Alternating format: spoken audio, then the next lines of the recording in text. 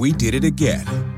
Verizon was just named America's most reliable network by RootMetrics for the 16th time in a row, proving once again that nobody builds networks like Verizon builds networks. That's why we're building 5G right. That's why there's only one best network, Verizon. Best and most reliable based on RootMetrics reports from second half 2013 to first half 2021 of 3 operators on all network types combined, not specific to 5G networks. Holly, well, it's great to have you. Love co-hosting with you. So thanks for being here. And Holly, tell me about something you learned this week. Well, I actually learned a lot about the disability rights movement of the 70s from our colleague, Gina, who shared the Netflix documentary Crip Camp with me. Highly recommend it. It's about a group of campers from Camp Jened, which was a summer camp in the Catskills for children with physical and mental disabilities. And this core group of campers went on to lead the disability rights movement, including Judith Heumann, and who some of you may know of or follow. And she led a sit-in that for 28 days, and it was the Black Panthers that fed all of these protesters. And at that time, the Black Panthers didn't have a lot of resources. And so someone said, well, why are you helping us? And they said, you're in the business of making this earth a better place. And that's what we're about. Wow. And I thought that was a beautiful story. That's really cool. Well, thank you, Gina. I was going to say Gina wasn't around in the 70s, was she? No. I was. The film. I was. Well, thanks. Okay. We've got some good stuff to talk about then. And we welcome our live audience. Love to have a live audience. Obviously, anybody can watch anytime, but it's always fun because when we have a live audience, you can all be posting comments and questions, etc. Just remember that sometimes your comments come in about 30 seconds after you write it. So if you're going to say something specifically to one of our guests, you might want to put their name in it so that we make sure that we know the right question or the right comment is going to the right person. So let's get to it, Holly. Our first guest here is, excuse me, a psychologist who assesses and treats children with autism disorder and other challenges through applied behavioral analysis therapy. And she also offers parent coaching and management. She is the founder and CEO of Giving Hope LLC, whose goal is to lead millions of people to a lifestyle of freedom. I love that. And I have learned in our backstage conversation that her name means peaceful and tender-hearted. Please welcome Dr. Naima, Peaceful and Tender-Hearted Burgess. Hi, Naima. Hello, how are you? Good. Can you tell us something you've learned this week? Something that I've learned this week is that caterpillars double in size within 2 days. We have a caterpillar farm, my son and I. Something because of COVID, I have to keep him engaged. He's 7. And I also learned that they turn my stomach. So, and I'm patient. That's another thing that I learned with my child. So well, your name stands for patient and tenderhearted, right? Is that what? Oh no, peaceful and tenderhearted. There's no patience in there. So I learned that about caterpillars. Although I used to play with them. I live in New York now. Grew up in North Carolina. I used to play with these things when I was little, but now I can't stomach them. But they actually double in size within a day or two. So that's what I learned this week. That's pretty cool. Well, we have a problem-based learning task that we often give kids on the butterfly as becoming an endangered species, and we talk about the life cycle. So definitely have to throw that in, that they double in size in the first 2 days. That's crazy. They are now compared to where they were a few days ago. So I'm ready for and so Naima, I was very fascinated by the work that you've done in looking at autism in the Black community. So we're going to get to talking about that. I can't wait. I'm excited. But first, let me bring on the guests that will be joining us. Barry Carpenter is actually coming to us from the United Kingdom, so it's a little bit late there. Thanks for staying up, Barry. And he is the UK's first professor in mental health in education, a chair that was created just for him at Oxford Brookes University. He was awarded an OBE, Order of the British Empire, and CBE, Commander of the Order of the British Empire, by the Queen for services to children with special needs. He is the co-author of Girls and Autism, and also of Engaging Learners with Complex Learning Difficulties and Disabilities. And he's also written 2 books on fetal alcohol spectrum disorders. And then he has recently, in his spare time, he during the pandemic, or as a result of the pandemic, he wrote 2 books for children about the pandemic that can be downloaded for free, called Lenny and Lily in Lockdown and Lenny and Lily Return to School. And these are wordless books, which I love. So please welcome Barry Carpenter. Good evening from England, Nancy. Thanks for staying up late. The caffeine is working so far. Good evening, Barry. I hope you have an extra cup of coffee tonight. I did indeed, to keep me going. Thank you, Holly. And so what's something that you've learned this week? Something I've learned this week is that I think particularly in this pandemic, we've all been learning to live in the moment. You can't plan ahead. Things, how many holidays have we rescheduled or work meetings and so on? And I've learned that a simple act of kindness can transform the quality of that moment that you live in. And you don't always know who's going to deliver that simple act of kindness. The people you perhaps look to because they would have the, in inverted commas, power to transform that moment of your life don't always deliver, but then somebody just comes along and it happens. And when that happens, it's very significant. That's wonderful. And we should do more of those simple acts of kindness for one another as we continue to move through the pandemic and in life in general. So thanks for that. All right. Well, we have one more colleague that we'll be bringing in here. Well, I call him a colleague. See, I've already made you guys all colleagues. David J. Flood is a youth motivational speaker. He has spoken at over 600 schools to 500,000 kids. So if you're in a school looking for professional learning, he has spoken with students at middle school and high school level. He has spoken at the college level, and he also provides professional learning opportunities for educators. He is the co-author of a kid's book about autism that he co-authored with his son, Justin, who is on the autism spectrum. So we're really interested in hearing about that book as well. And he encourages children to look inside others, to see themselves in others so that no one feels alone. He is probably best known as, inside joke here, Pat Floyd's son. Please welcome David J. Floyd. Floyd, Nancy. Come on now. It just hit me. Barry's book has no words. My book has no pictures.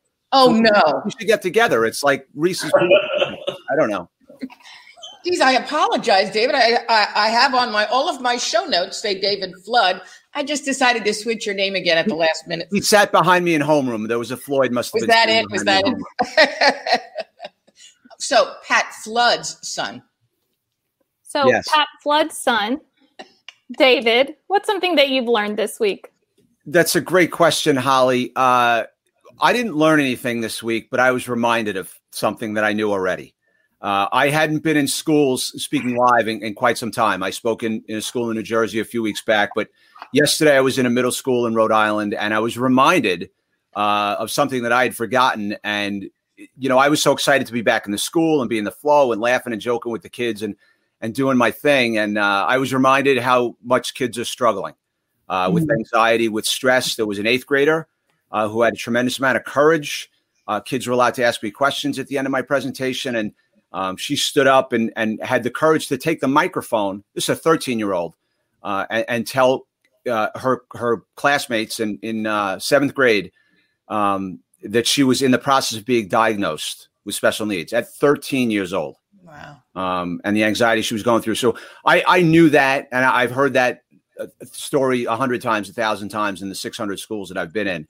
But I was reminded of it again, and I needed that reminder that what I do and what we all do is serious business. Right. That's wonderful. It's a great learning experience, or a relearning experience. So I know that for each of you, we have a few images that I want to talk about. And I usually bring them on later in the show, but I want to bring them up sooner in the show because Gabby Richard Harrington has asked the question, how do we get your pandemic books, Barry? So directors, let's bring up Barry's images here. So this is, tell us a little bit about Lenny and Lily and how they can get these books.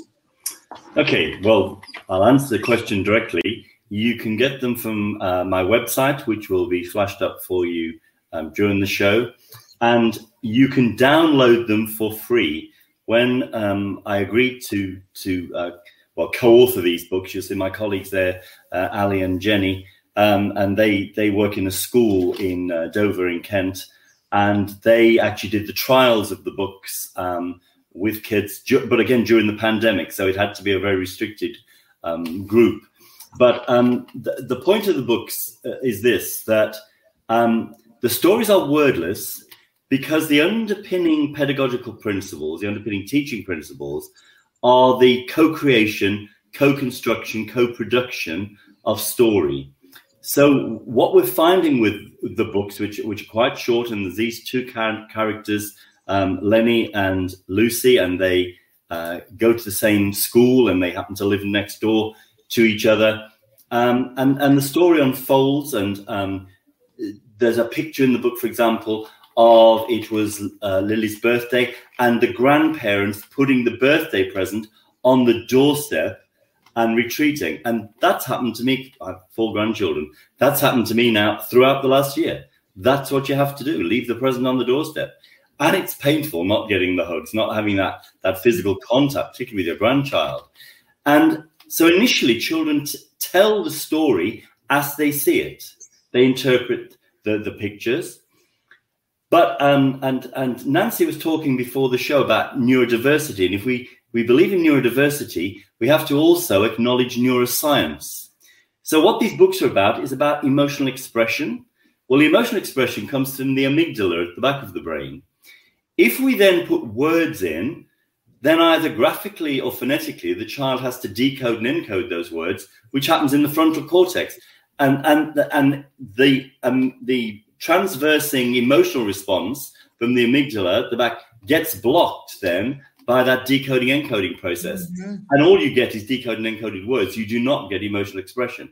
And what we want is emotional expression. And what teachers are telling me, the more and more that they use these books, that the children's story then becomes, yes, Lenny and Lily, but with their experience in embellishing that, till eventually they tell the story of their life in lockdown. Remember, in the UK, we've had 3 major periods of lockdown. We're only just out of this last one where it was a bitterly cold winter. You felt locked in, not just locked down, let me tell you. We've got kids going back to school disengaged as learners. Mm-hmm. Anxiety, trauma, bereavement, not just the loss of, we've lost 130,000 people in this country. Goodness knows you've lost a significant number more in the United States. And we have to honor the memory of each of those people. Yeah. They too have given their lives for this. And so we want children to explore that trauma, because we know, and I'm sure we've talked to a lot of experienced educators and psychologists tonight, Nancy, that if trauma isn't resolved in childhood, it'll come back in adulthood and bite you badly. Yeah. Failed relationships, failed economic potential, all of those life issues. So the books are, I thought I was writing them just for a one-off lockdown. Last year, we're now coming out of a 3rd lockdown. Yeah. God willing, we will not go back in lockdowns, but you can't say we definitely will not. Look at what's happening in India at this point. I was just going to say that. Like, we don't know. All we can do is pray, send out good healing energy to folks, and try and get through this. So that's just put up that website one more time. It's barrycarpentereducation.com. that you can download the books there. You can also get them from a publisher, but you have to pay because it's a printed copy, but you can download them, and that's a wonderful thing. So thanks, Barry, for that. I'm going to jump over to Naima and ask the director to bring up the images that we have so that Naima can talk a little bit about what we have up here, particularly the organization that you have co-founded. So Giving Hope came about a long time ago when I was 8 years old, and it's been developing. I fell in love or came in contact with autism when I was 14. And When I was 17, I learned what my path was supposed to do, what I was supposed to do on my path. So in coming to New York from North Carolina, I have been learning what autism is. And now with the video, you will see what I am doing. I'm putting together a way to assess and teach parents how to assess in every area of development the child with autism in terms of how they converse with people, how they do math, how they are able to function with their ADLs. That's my son during the pandemic, teaching parents how to advocate for their children. And I am progress monitoring every part of the assessment and teaching parents how to get that child from where they are and to where they can get to reach their full potential. That's what we're working on right now. That's wonderful. I love the name of the organization. Thank you. Thank you. Thing. So let's put up the website one more time there. I know the websites will be up throughout the whole show, but definitely check out Naima's website at Giving Hope LLC. And Pat Flood's son, I know you really want to be known as... She's loving this. Yeah, I know you really want to be known as Justin Flood's father. Yeah. So why don't you tell us about what you and Justin did? Yeah. So, well, one thing I've learned more in the past 15 months, Justin's taught me more about myself, Nancy, in the past 15 months than I learned in the last 15 years. So being locked down together. So this book is written for people, for adults, a trusted adult to read to children who are 5+, really for elementary school age.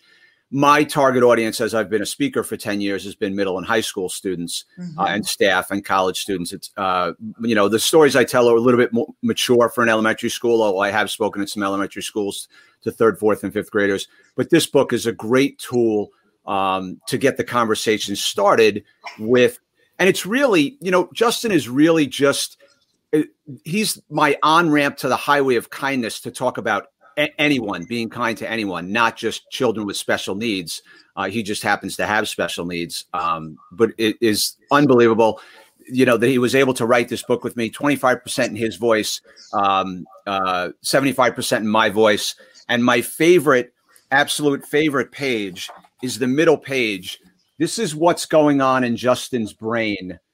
At any given time, he could have 400 different thoughts going on and just be overwhelmed, and overstimulated by that. But it's a great book. You can get it at akidsbook.com. They have 40 different authors and, with all different categories and topics. And ours was autism. And I was honored and humbled that they asked us to write it, to be authors, to be co-authors on it. And how special? How special is that? That's just amazing. Oh, it's there was redundant. I didn't know that was a redundant question, Nancy. It's special. Yes. I don't know. You have trouble understanding me, right? I say flood, and you're hearing Floyd. I don't. All right. King's English. We're murdering the King's English. Let's go back to. Actually, wait a second. Did you? Yes, David, you had pointed out that your name means beloved. It does. That's biblical. Yes. And we found out that Barry said that his name, he has no clue. So, but Barry, there's other things we know about you.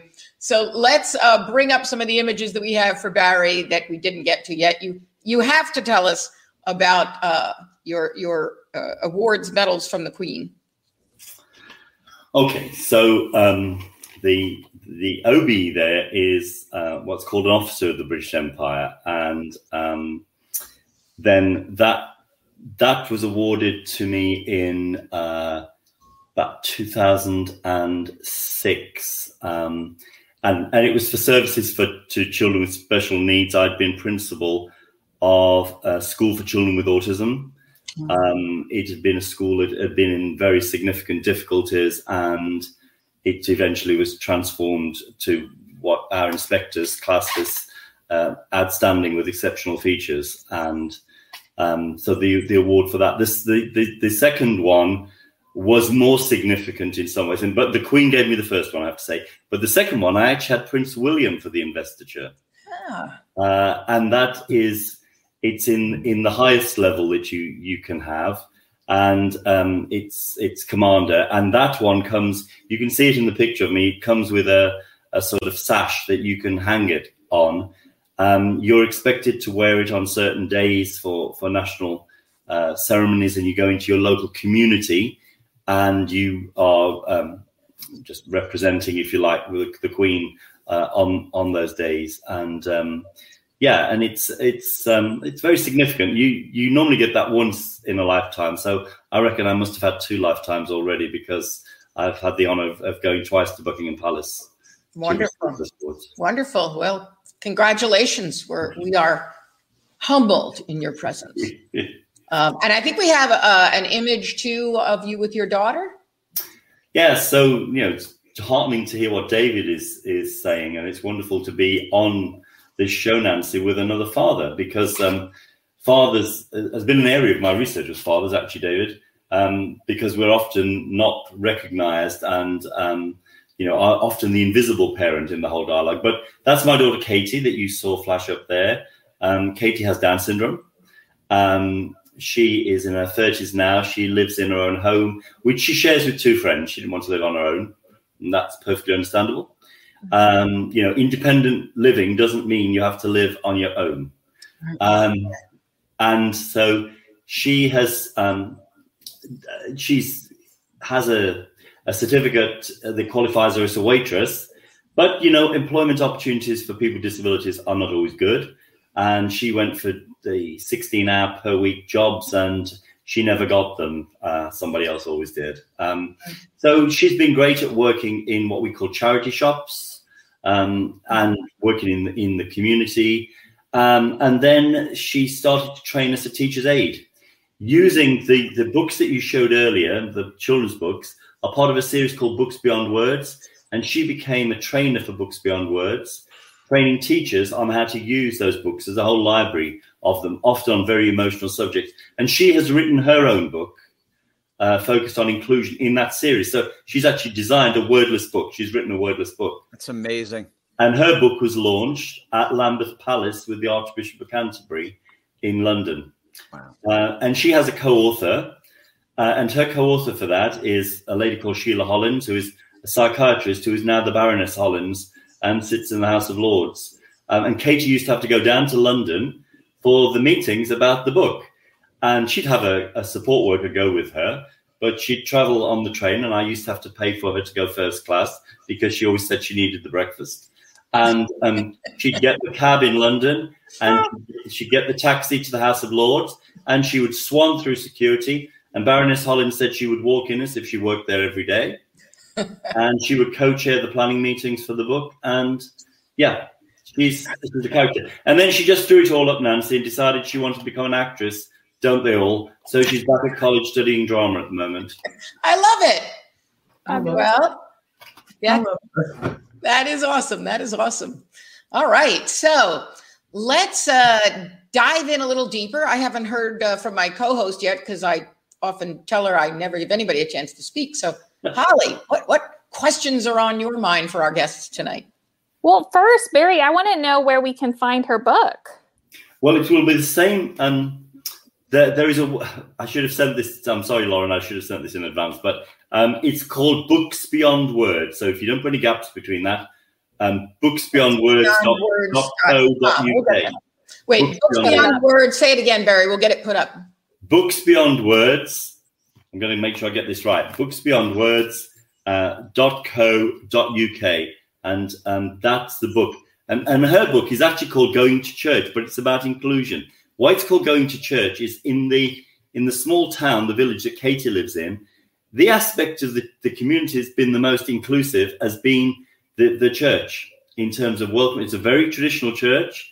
And the ladies in the very beautiful hats never missed a moment, and they just went on in there.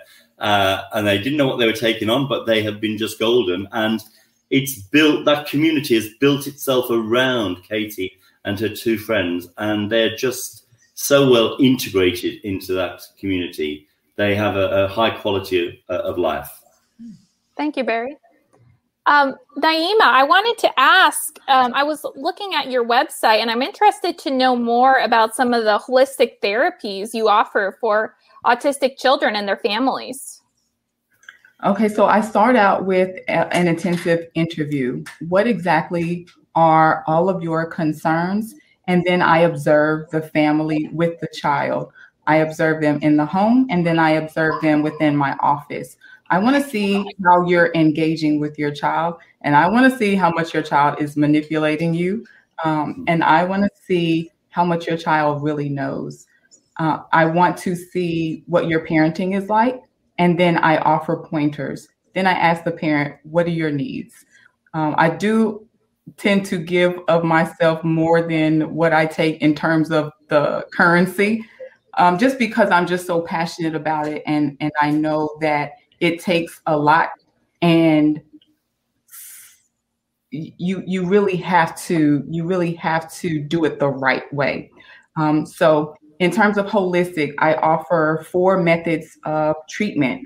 When they come in, we do the psychological assessment. We do the ecological assessment. That's assessing in all aspects of life.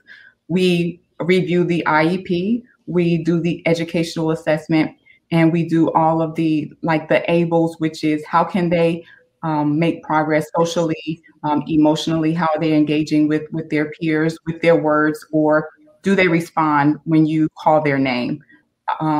If it's, are they responding to their mother? Is it they're responding to their father? Who are they responding to, or who are they not responding to? And then we create a plan based on that, and we start treating with the least intrusive supports.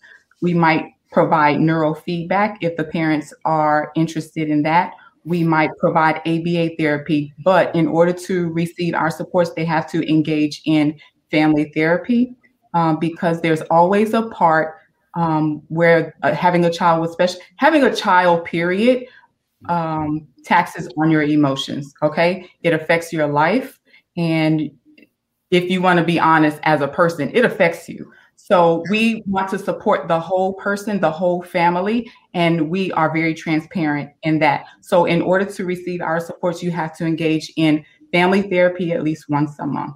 So we are providing supports within the home and within our center, which is a new transitional service that we are rolling out in July. And I love that holistic approach. And you are located in? Mount Vernon, and we're rolling out in the Bronx. Okay. Keep that in mind, audience. If you're in the Bronx or near the Bronx, give them a look. Absolutely. Holly, back to you. Well, with that being said, Naima, both David and Barry, as fathers of autistic children or children with special needs, what are some of the things that they have taught you over the years, but also during the pandemic? Because I know, David, you brought up earlier how traumatic this pandemic has been on children, but it hasn't been easy for adults either. So I'm wondering, what have your children been able to teach you? Holly, thank you for asking me that. I really applaud Naima for what she's doing. She needs to duplicate herself like 100 times. It's just such a calling, and have advocates for parents who aren't exposed to. My sister's a speech and language pathologist, and she saw Justin right away, and we took him to a great doctor, a developmental pediatrician, neurologist, and had him diagnosed at 18 months. But that does not happen in a lot of communities. That does not happen.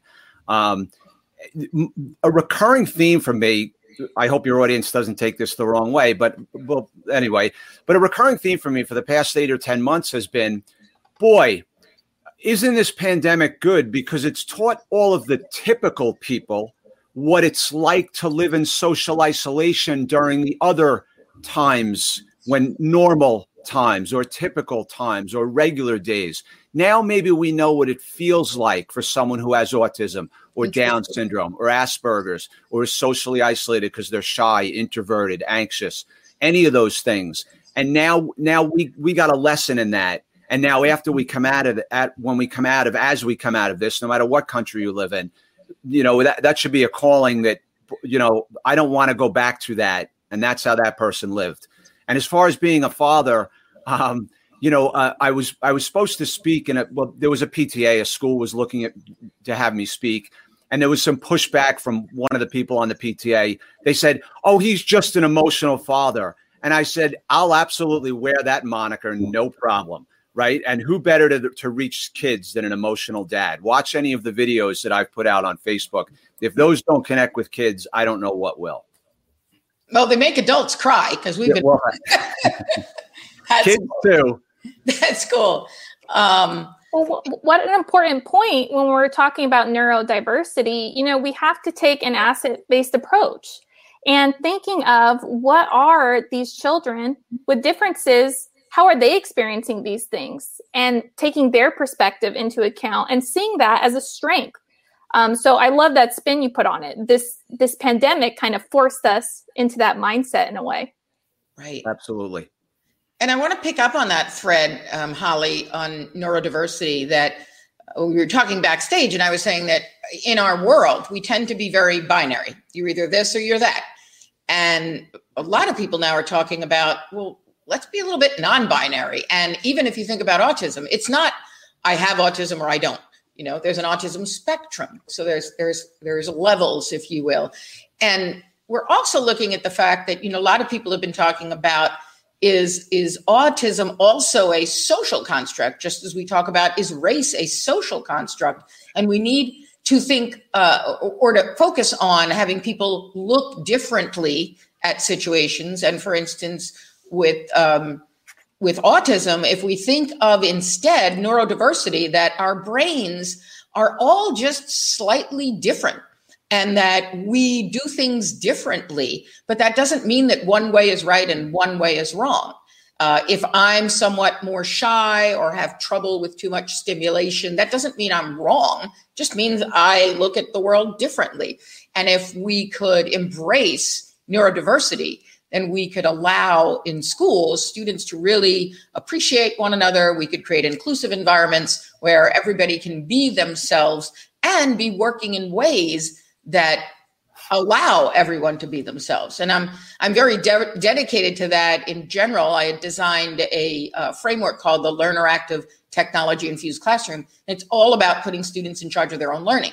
And it's all, look at that. And I wrote a couple of books on that, Students Taking Charge, so that if students are in charge of their own learning, and what that means is that the teacher obviously has to create an environment that creates the structures that enable students to take charge. We often talk about a teacher being not a ferry that moves kids across, but a bridge builder that provides the structures for students to walk across themselves.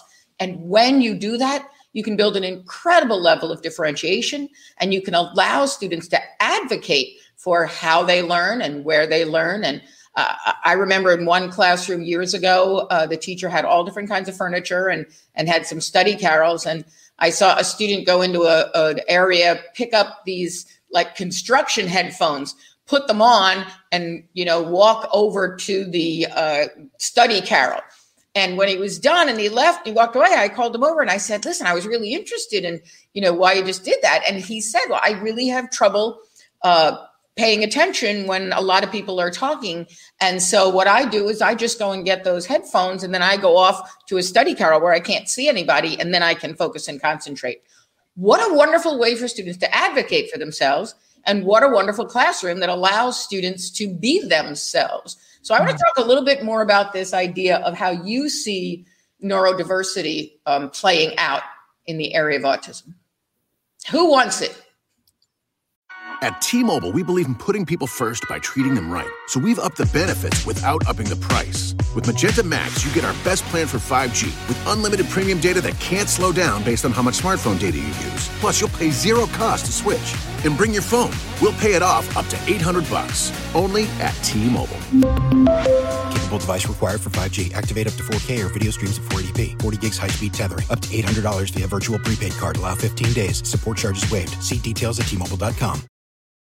Hey guys, Gronk here, calling a 30-second hair huddle. When it comes to tackling hair loss, Hims has you covered. From clinically proven regrowth treatments to thickening shampoo and conditioner. Just go to 4hims.com for a free consultation. Then a licensed medical provider can help you with your game plan. If prescribed, Hims ships directly to your door. Get your hair back in the game with Hims. Try today and get a 90-day money-back guarantee at 4hims.com. Just go to 4hims.com/podcast. That's 4hims.com/podcast. Restrictions apply. See website for full details and important safety information. The question, that is. Not. Well, each child is different. Each person is different. I think there are, just like there are different strands of coronavirus, I think there are different strands of autism. In the last couple of years, I've seen it where children on the spectrum, they will look at you and give eye contact. But in my opinion, the types of assessments that I do, I just dig deeper. I would say that they are on the spectrum. Some people will only give a CARS, which is a rating scale, and an observation. I will do more assessing and more observing and contrive more situations. And I will learn that, okay, this child is looking at me, but they're not looking at me in a meaningful way. Yeah. Parents will say, you know, parents have hope. Parents within themselves, they want to say, you know, my child is typical.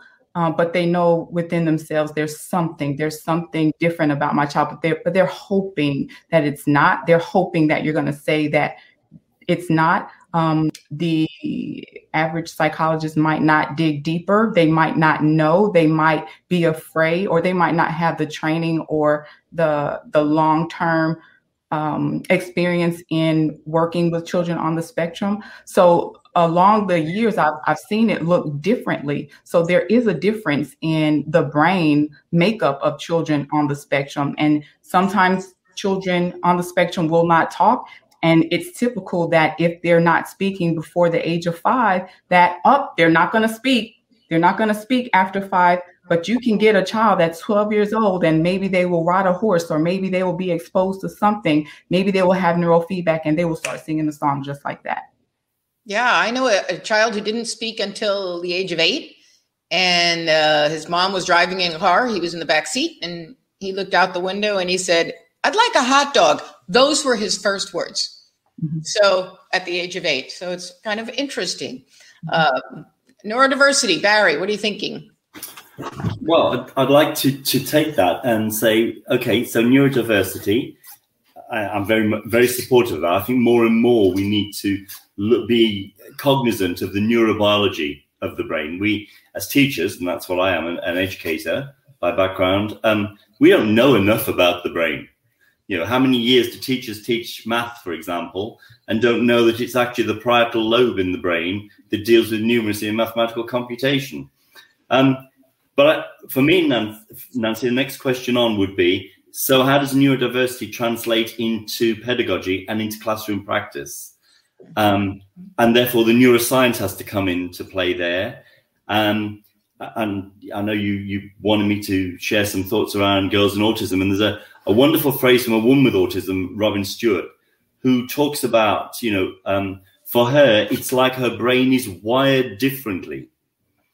And so for me, that's a great phrase, because I can then say, right, if she's saying her brain is wired differently, in what way does she learn differently? Because when I know how she learns differently, I can teach differently. To use your word earlier, Nancy, I know then how to differentiate. Differentiation being the process of adjusting teaching to meet individual needs.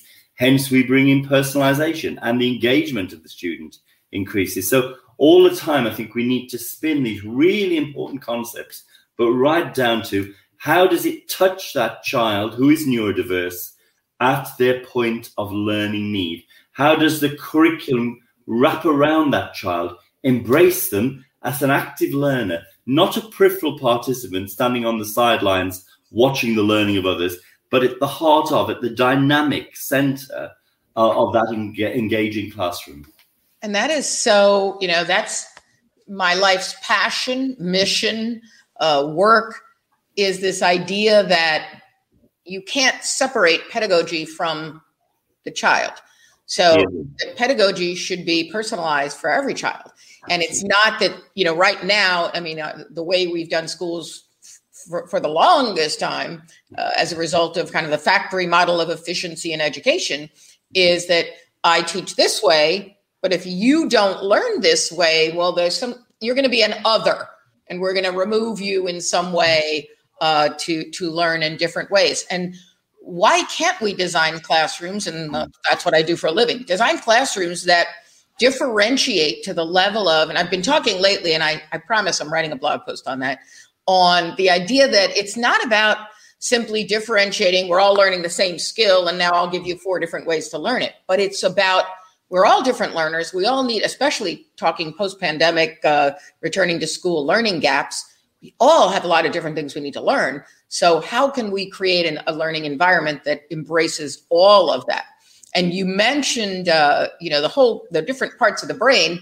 So that's a very good segue into what's in your mug, where we pause to thank. And actually, I'm going to keep it under wraps for now, but our organization, our network here is actually changing names.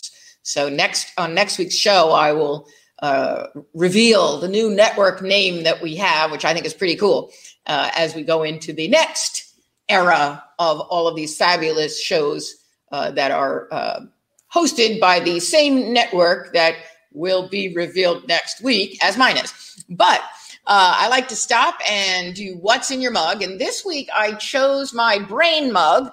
And, Barry, as you mentioned, all the parts of the brain, I've got them all right here. And actually the prefrontal cortex, I wrote a book about in terms of building executive function, the missing link to student achievement. So in my mug, I have Peet's coffee today, which is a very delightful decaf because I'm not trying to stay awake. So let me toss that over to you, Barry, since you're trying to stay awake. What's in your mug? Well, because this is a once-in-a-lifetime experience for me to appear, in the United States on a chat show with someone such as yourself, I decided to honor that by choosing one of my favorite mugs, which is my Bette Midler mug. Love Bette Midler. Oh, you and me both. And so don't push that too far because I could burst into song at any point. And what are we singing? Me too. You are the wind beneath my wings. Yes. It must have been cold there in my shadow. You get the next line. All right, we're obviously not going to give up our day jobs.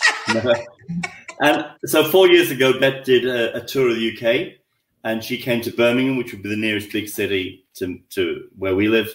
And my daughter Katie came with me to watch the show. And, Bette is just her on a stage with a small frame.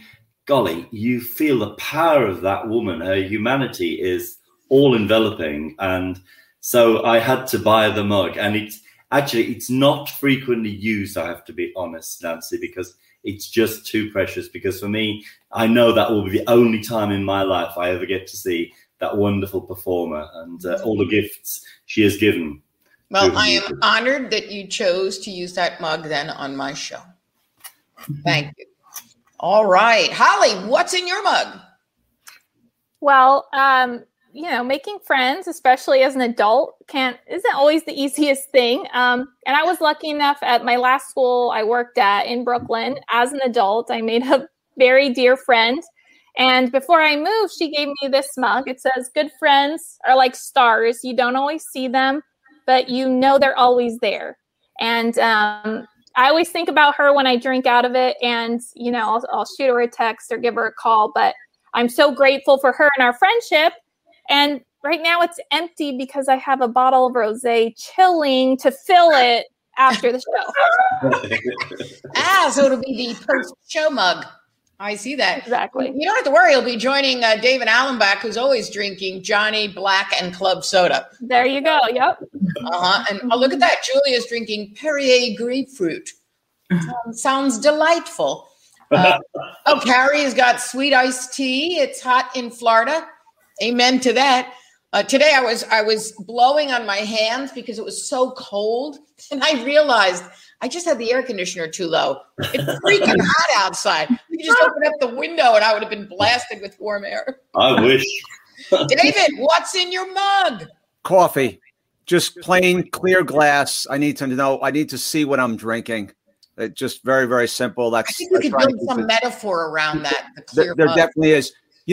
Nancy, I wanted to, as I sip my coffee, I was spinning from all the educational big words that the doctors were using earlier. But just maybe if I could sum up for the layman, anyone who's listening, layperson who's watching or listening to this, we have a saying in the autism community, and maybe Barry and Naeem have heard this. If you've met one person with autism, guess what? You've met one person with autism. No two are alike. Yeah. If you've met one person from England, you've met one person from England. If you've met one person from an ethnic background or a race, you've met one person. No two are alike. On the outside, on the inside, I happen to think we're all alike.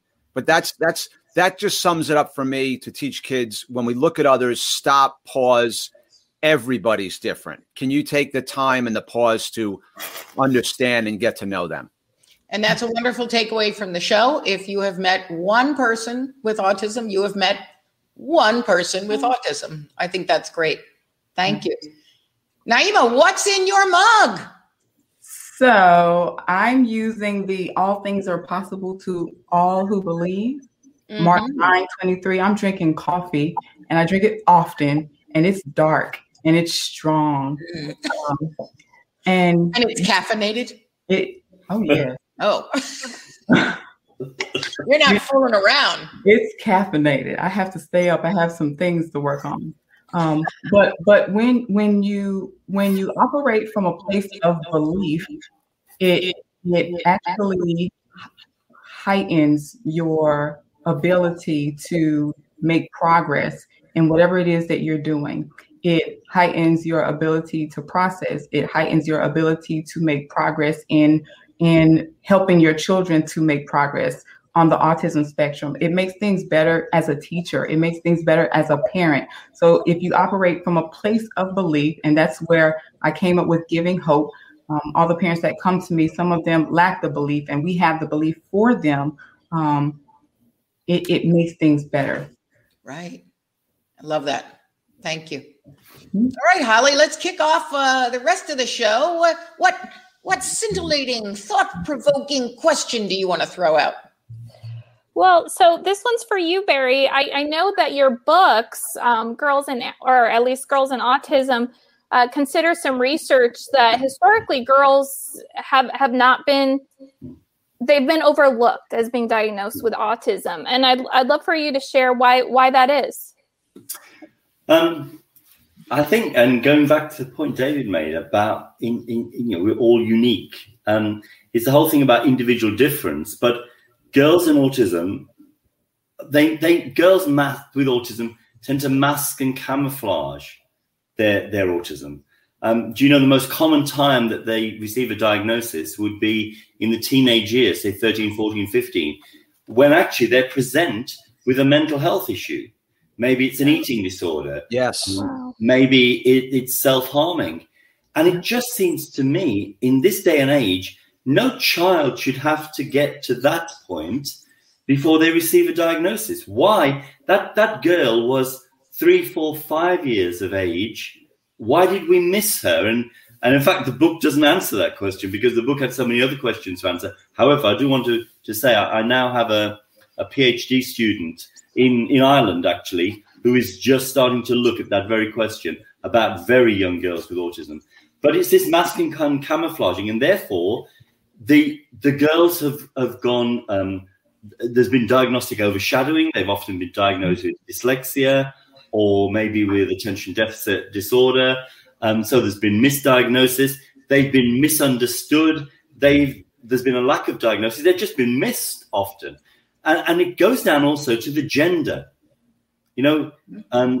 Girls are different. There's a greater social biology in the female brain. And therefore, girls with autism are better at reading the social clues from their peer group. And they want to be like them. So if you ask a girl with autism, tell me about one of your special interests, she might talk about horses or boy bands. The trick is then to say, tell me another of your special interests. And she might then want to talk about the rivers of Africa, for example, and yet she's only 7 years of age. And then you start to see, the difference and that starts to come through. I could talk on this forever, but I just want to tell you The week before this book was published, and Nancy knows this because she and I work with the same publisher, you get the pre-publication copy. And my copy arrived, and I was just going off to speak to the National Autistic Conference, the National Autistic Society in the UK. And I was speaking about mental health, not girls and autism. But when I stood up to give my lecture to the assembly, I said, and next week, folks, this book will be published and you may be interested. And I just kind of left it on the side. And as soon as I finished speaking, I saw this woman run from the back of the room, grab the book and take it into the corner of the room. And some people were lining up to ask me questions. And others were going over to her, asking if they could now please have a look at the book. And she was clutching it to herself. She was not letting it go. And I could see she wanted to join the line to ask a question, but she couldn't. And then everybody had gone from the room, and she came over. And she was stroking the cover of the book. And she said, I am 62 years of age. Yeah. I had my diagnosis of autism when I was 58. This book tells the story of my lost 58 years. Wow. And I didn't need any other feedback as to why we put this book together, because it has at its heart the voice of girls with autism. There are segues of girls speaking through every chapter of the book. There are mothers speaking, fathers speaking, families speaking, psychologists, psychiatrists. It's multi-perspective. It's been an evidence-gathering book, and others now need to take on the research and the messages from this and run the next stage of the relay. Take that baton and run the next stage of the relay. But it's a book not just for the mind, but for the heart too. Love that. Love that. And yes, your publisher sent me a copy. And I wanted to say, I love the cover. I started reading, but I love the cover. I just was struggling with my own book because one of my books was just, my sixth book was just published. And I actually had a student at FIT draw the cover for me because I couldn't find any kind of stock photography that fit what I wanted. And it looks like you've done something similar here. We commissioned an artist, and that cover then went to a focus group of girls with autism. And what they said, Nancy, when they first saw the original draft, is that too many of the girls appeared to have moustaches. So the artist had to remove that. However, there is one face in there that the moustaches remained. So this has kind of become the female version of, and I hope this translates into the American context. Do you know what I mean by Where's Wally? I was just going to say, Where's Waldo? Yeah. This is the female version now of Where's Wally. It's the female autism version of Where's Wally. So it's people now spend hours looking at the cover trying to find the one remaining girl who still has a moustache. And the final chapter in here is written by Dr. Wen Lawson, who for 60 years was Dr. Wendy Lawson, a psychologist, a mother of 4, who has gone through full biological transition and is now married to a woman. At T-Mobile, we believe in putting people first by treating them right. So we've upped the benefits without upping the price. With Magenta Max, you get our best plan for 5G with unlimited premium data that can't slow down based on how much smartphone data you use. Plus, you'll pay zero cost to switch. And bring your phone. We'll pay it off up to $800. Only at T-Mobile. Capable device required for 5G. Activate up to 4K or video streams at 480p. 40 gigs high-speed tethering. Up to $800 via virtual prepaid card. Allow 15 days. Support charges waived. See details at T-Mobile.com. And because trans issues are very, very significant in the female autism community. Wow. Yeah, I feel like we have a whole new show that we've got to bring up in here. I can't believe we only have 7 minutes left. David, over to you, David. I want to know, how do you encourage, inspire students to advocate for themselves and for others, for friends in the autism community? How do you teach advocacy, and to your son? Well, I'm going to tell a story if I have 2 minutes. And Barry just you can have 3. Thank you. Barry just absolutely described. You guys are nicer than CNN. Barry absolutely described the girl that I met yesterday, the 13-year-old. She, was stress, anxiety. I don't know what it's like in the UK, but I'm sure in all the places that you live, around 6th grade, when kids are 12 or 13 years old, that's the time when kids go out trick-or-treating alone. There's no parents following in the car. There's no play dates anymore. Call up and, okay, who's going to follow the kids with the wagon, etc. And in 6th grade, Justin's birthday happens to be October 26th. He's a huge anime Comic-Con fan, loves getting dressed up. He had no one to go trick-or-treating with in 6th grade. And he was staying home. He didn't want us following him, walking behind him. We didn't think he was mature enough to go alone. And so I was down in our living room, getting up back and forth to the front door to give candy out to the trick-or-treaters. And the 4th or 5th time I got up, I went to the front door and I gave candy to the kids on the stoop. And I looked down at the end of our driveway out of the corner of my eye. And I saw 2 boys from my son's school. A boy named Kevin Cryer-Hassett and a boy named Cameron Jacobs. They showed up. They didn't call. They didn't text. They didn't tell Justin they were coming. And they didn't come to our house to go trick-or-treating. They just showed up. And Kevin saw me on the front stoop and he said, Mr. Flood, is Justin home? And if he is, can Cameron and I take him out for a couple of hours? And I said, yeah, Kev, give me 10 minutes, buddy. I'll get him ready. And they took him. Because they showed up. And so that's what I ask kids to do, Nancy, and that's what I ask adults to do. Is just show up. Can you show up for a kid who's transgender? Can you show up for a kid with autism? Can you show up for a kid who's shy? Can you show up for a teacher? And everybody needs showing up for now.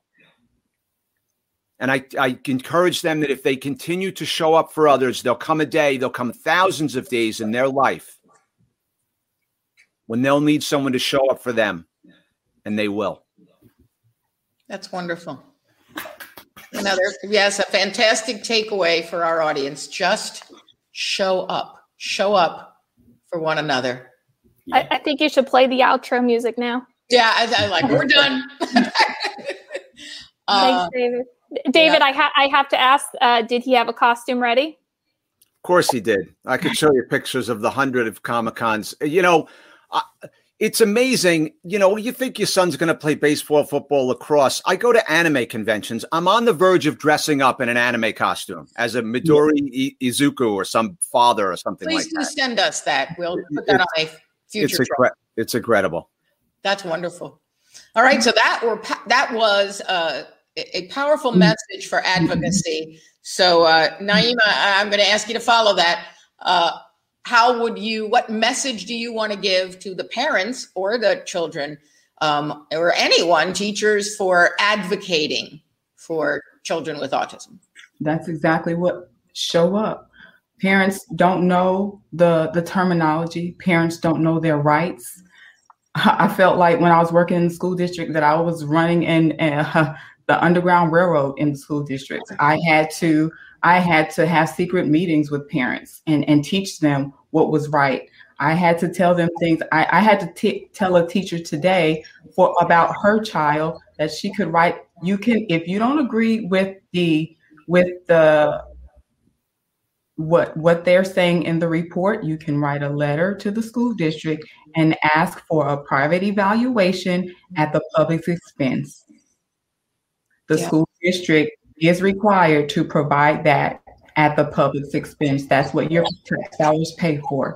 If you have any questions, you can always reach out to us because that's what we're about. We're about advocating and teaching you about your rights. We can lead you to the documents. When you get that packet, your rights, you have to read through it. Read through it. If you don't know what it means, ask somebody. It's okay.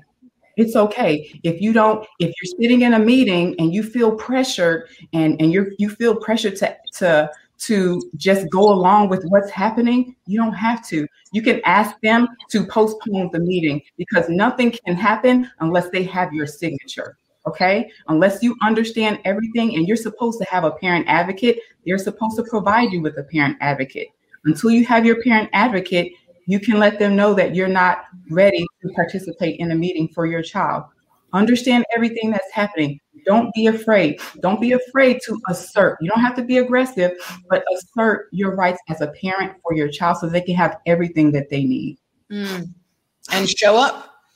Yeah. And Naima, I just want, a couple of minutes, share some of the insights that you found from working with students in the Black community on autism. You were sharing some trends that you were finding last time we spoke. In the Black community, I felt that I was getting referrals from just the Black and brown community. So I said, well, are you only giving me referrals from the different agencies that I contract with? Are you only giving me referrals from the Black and brown communities? Well, no, we like your work, so we're giving you the referrals that we get. And I'm personable. I spend time with parents. I look at parents. I pay attention to what's going on, and I don't just spend 15 minutes and then it's over. Sometimes it can take 2 hours. You really want to understand what's happening. But this is what I thought. So I asked the question, what's the worst that can happen? They say no, or I look stupid. Well, I think the only stupid question is the unasked question. So I asked. So I have seen over my many years of working with the population of autism that there are many, I would say mostly 80% of the children that I assess on the autism spectrum are from the Black and brown communities. So I was thinking that I haven't done the research. I don't really like doing research, but I haven't done the research. I've only done maybe 2 research studies, but that it's disproportionately affecting the Black and brown communities. I don't know who's going to do the research. Maybe one day I will, but I don't have time for it right now. But that's what I have found. And what I do want to say is for our parents that are in the Black and brown communities, be open, be aware, be receptive to the supports and the professionals that are around you. Ask questions. Ask questions for your babies. It's okay to ask questions. Learn about the developmental milestones. Get a second opinion. And we know in our spirit when something's not right. We might not know the verbiage, but we know in our spirit when something is just not right. Just like when we're at a meeting, in an IEP meeting or a CPSC or CSC meeting, we know when a professional is making us feel uncomfortable. When something is not moving well within us, just take a step back and ask to reconvene. It's okay. And go get some support. Ask for a consult from somebody. Ask a family member. Ask someone who's well-versed in understanding education. Ask for help. In the Black and brown community, we don't know how to ask for help. Not out of pride. It's just, we just try to figure things out on our own. Ask. It's not pride. It's your baby and it's your baby's future. And it starts early. So ask for support. So that also wonderful advice to give to our live audience, and a challenge out there. Those of you who are watching, or when you watch the show, who wants to do the research? Are we seeing an increased number of students diagnosed with autism in the Black and brown community? So we're going to let you work on that one. I saw a great question come up that I'm going to end with. Gabby put up a question. What is your neurodiverse superpower? What is your neurodiverse superpower? And who wants to pick one? It's a tough question, Gabby. What is our neurodiverse superpower? I'm going to say that I feel like my brain works in a whole bunch of different ways at different times. I can just go into like creative thoughts all over the place, or I can get myself right down to the nitty gritty and figuring out exactly how we're going to do things. And so my neurodiverse superpower is that I have in my company, IDE and Edquidity, I have 2 companies, and I have surrounded myself by amazing people who get me and who work well with me because they can shift along with me. I'm sure, speaking to all of my colleagues out there, you're probably going like, wait, what is she doing today? Okay, here we go. And I think that it helps that if your brain works in a variety of different ways, to make sure you surround yourself with people who get it, who can challenge you and also who can move with you and who don't criticize you or write you off. I have friends who, I've talked to over the years who, because they're big idea people, but they hire people who can be implementers, they find that their employees are criticizing them or saying like, oh, there she goes again. And I have to say, I am fortunate enough that I don't believe that any of the people who work for me ever say like, there she goes again. And if you do, don't tell me. We don't. We don't. I can attest. We don't. Okay. Who's got a neurodiverse superpower? I have the ability to cry in front of middle and high schoolers and not worry about it. Love that. I love it. That's it. That's all I have. It's a wonderful thing though, because it also shows them that it's okay. Absolutely. To be vulnerable in front of a middle schooler or a high schooler. And I know teachers are with them every day in the trenches every day. And it's easy for me to walk into a school and spend 2, 3, 4 hours there and then leave and have kids share with me because I'm safe, because I'm leaving and I'm vulnerable. But if I could even teach, one teacher to do that, just be vulnerable with kids, and it'll let them see that it's okay for them to be vulnerable too. Yeah. Yeah.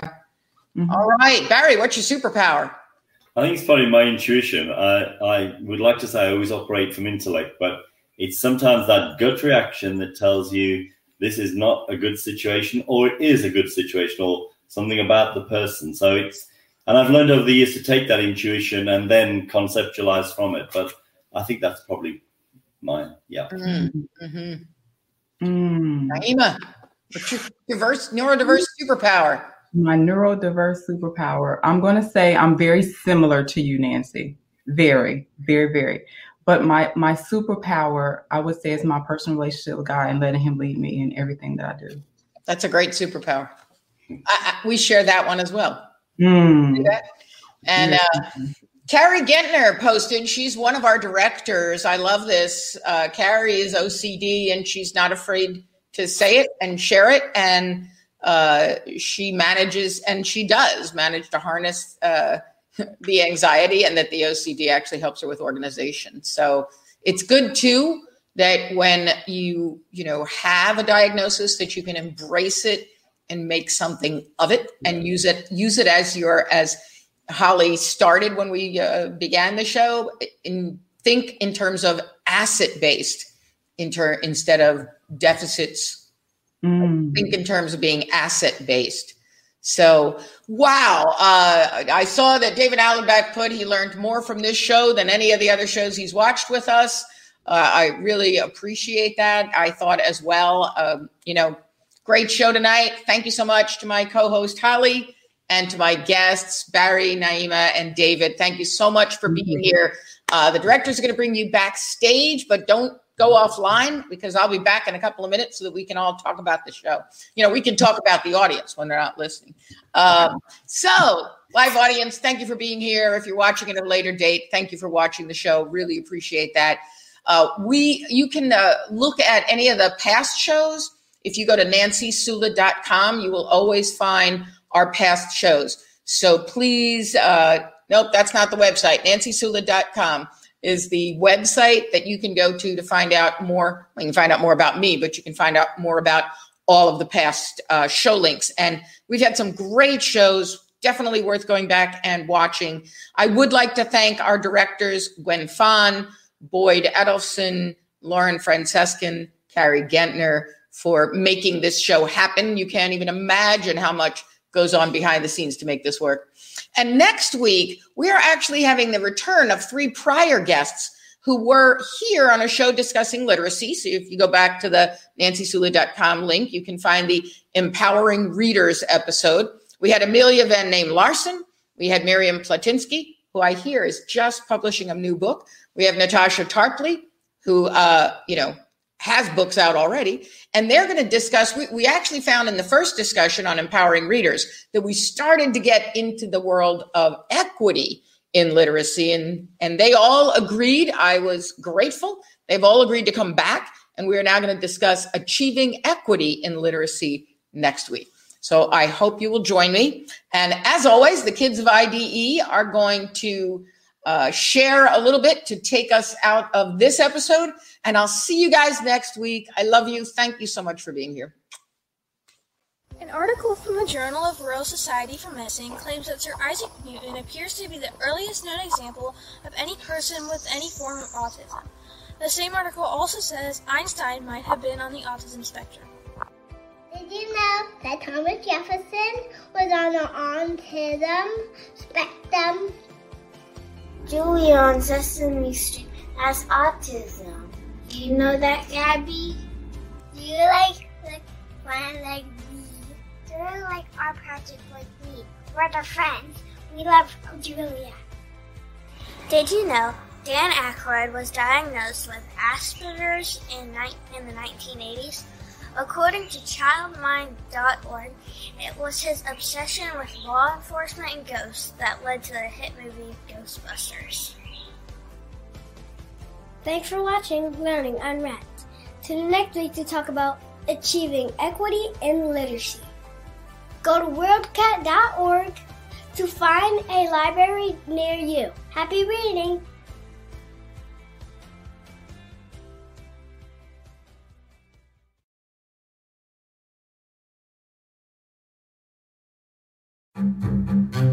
We did it again. Verizon was just named America's most reliable network by RootMetrics for the 16th time in a row, proving once again that nobody builds networks like Verizon builds networks. That's why we're building 5G right. That's why there's only one best network, Verizon. Best and most reliable based on RootMetrics reports from second half 2013 to first half 2021 of 3 operators on all network types combined, not specific to 5G networks. Own the road with T-Mobile, the leader in 5G. Whether you're cruising through Nashville on I-40, heading down I-90 to Boston, or touring Santa Cruz on the 5, you'll be covered by the largest 5G network. T-Mobile covers the most interstate highway miles in America with 5G. See 5G device coverage and access details at T-Mobile.com. Most reliable according to independent third-party Ookla from crowdsourced user experience data from January to July 2021. Fastest according to OpenSignal Awards based on average speeds in USA. 5G user experience report July 2021.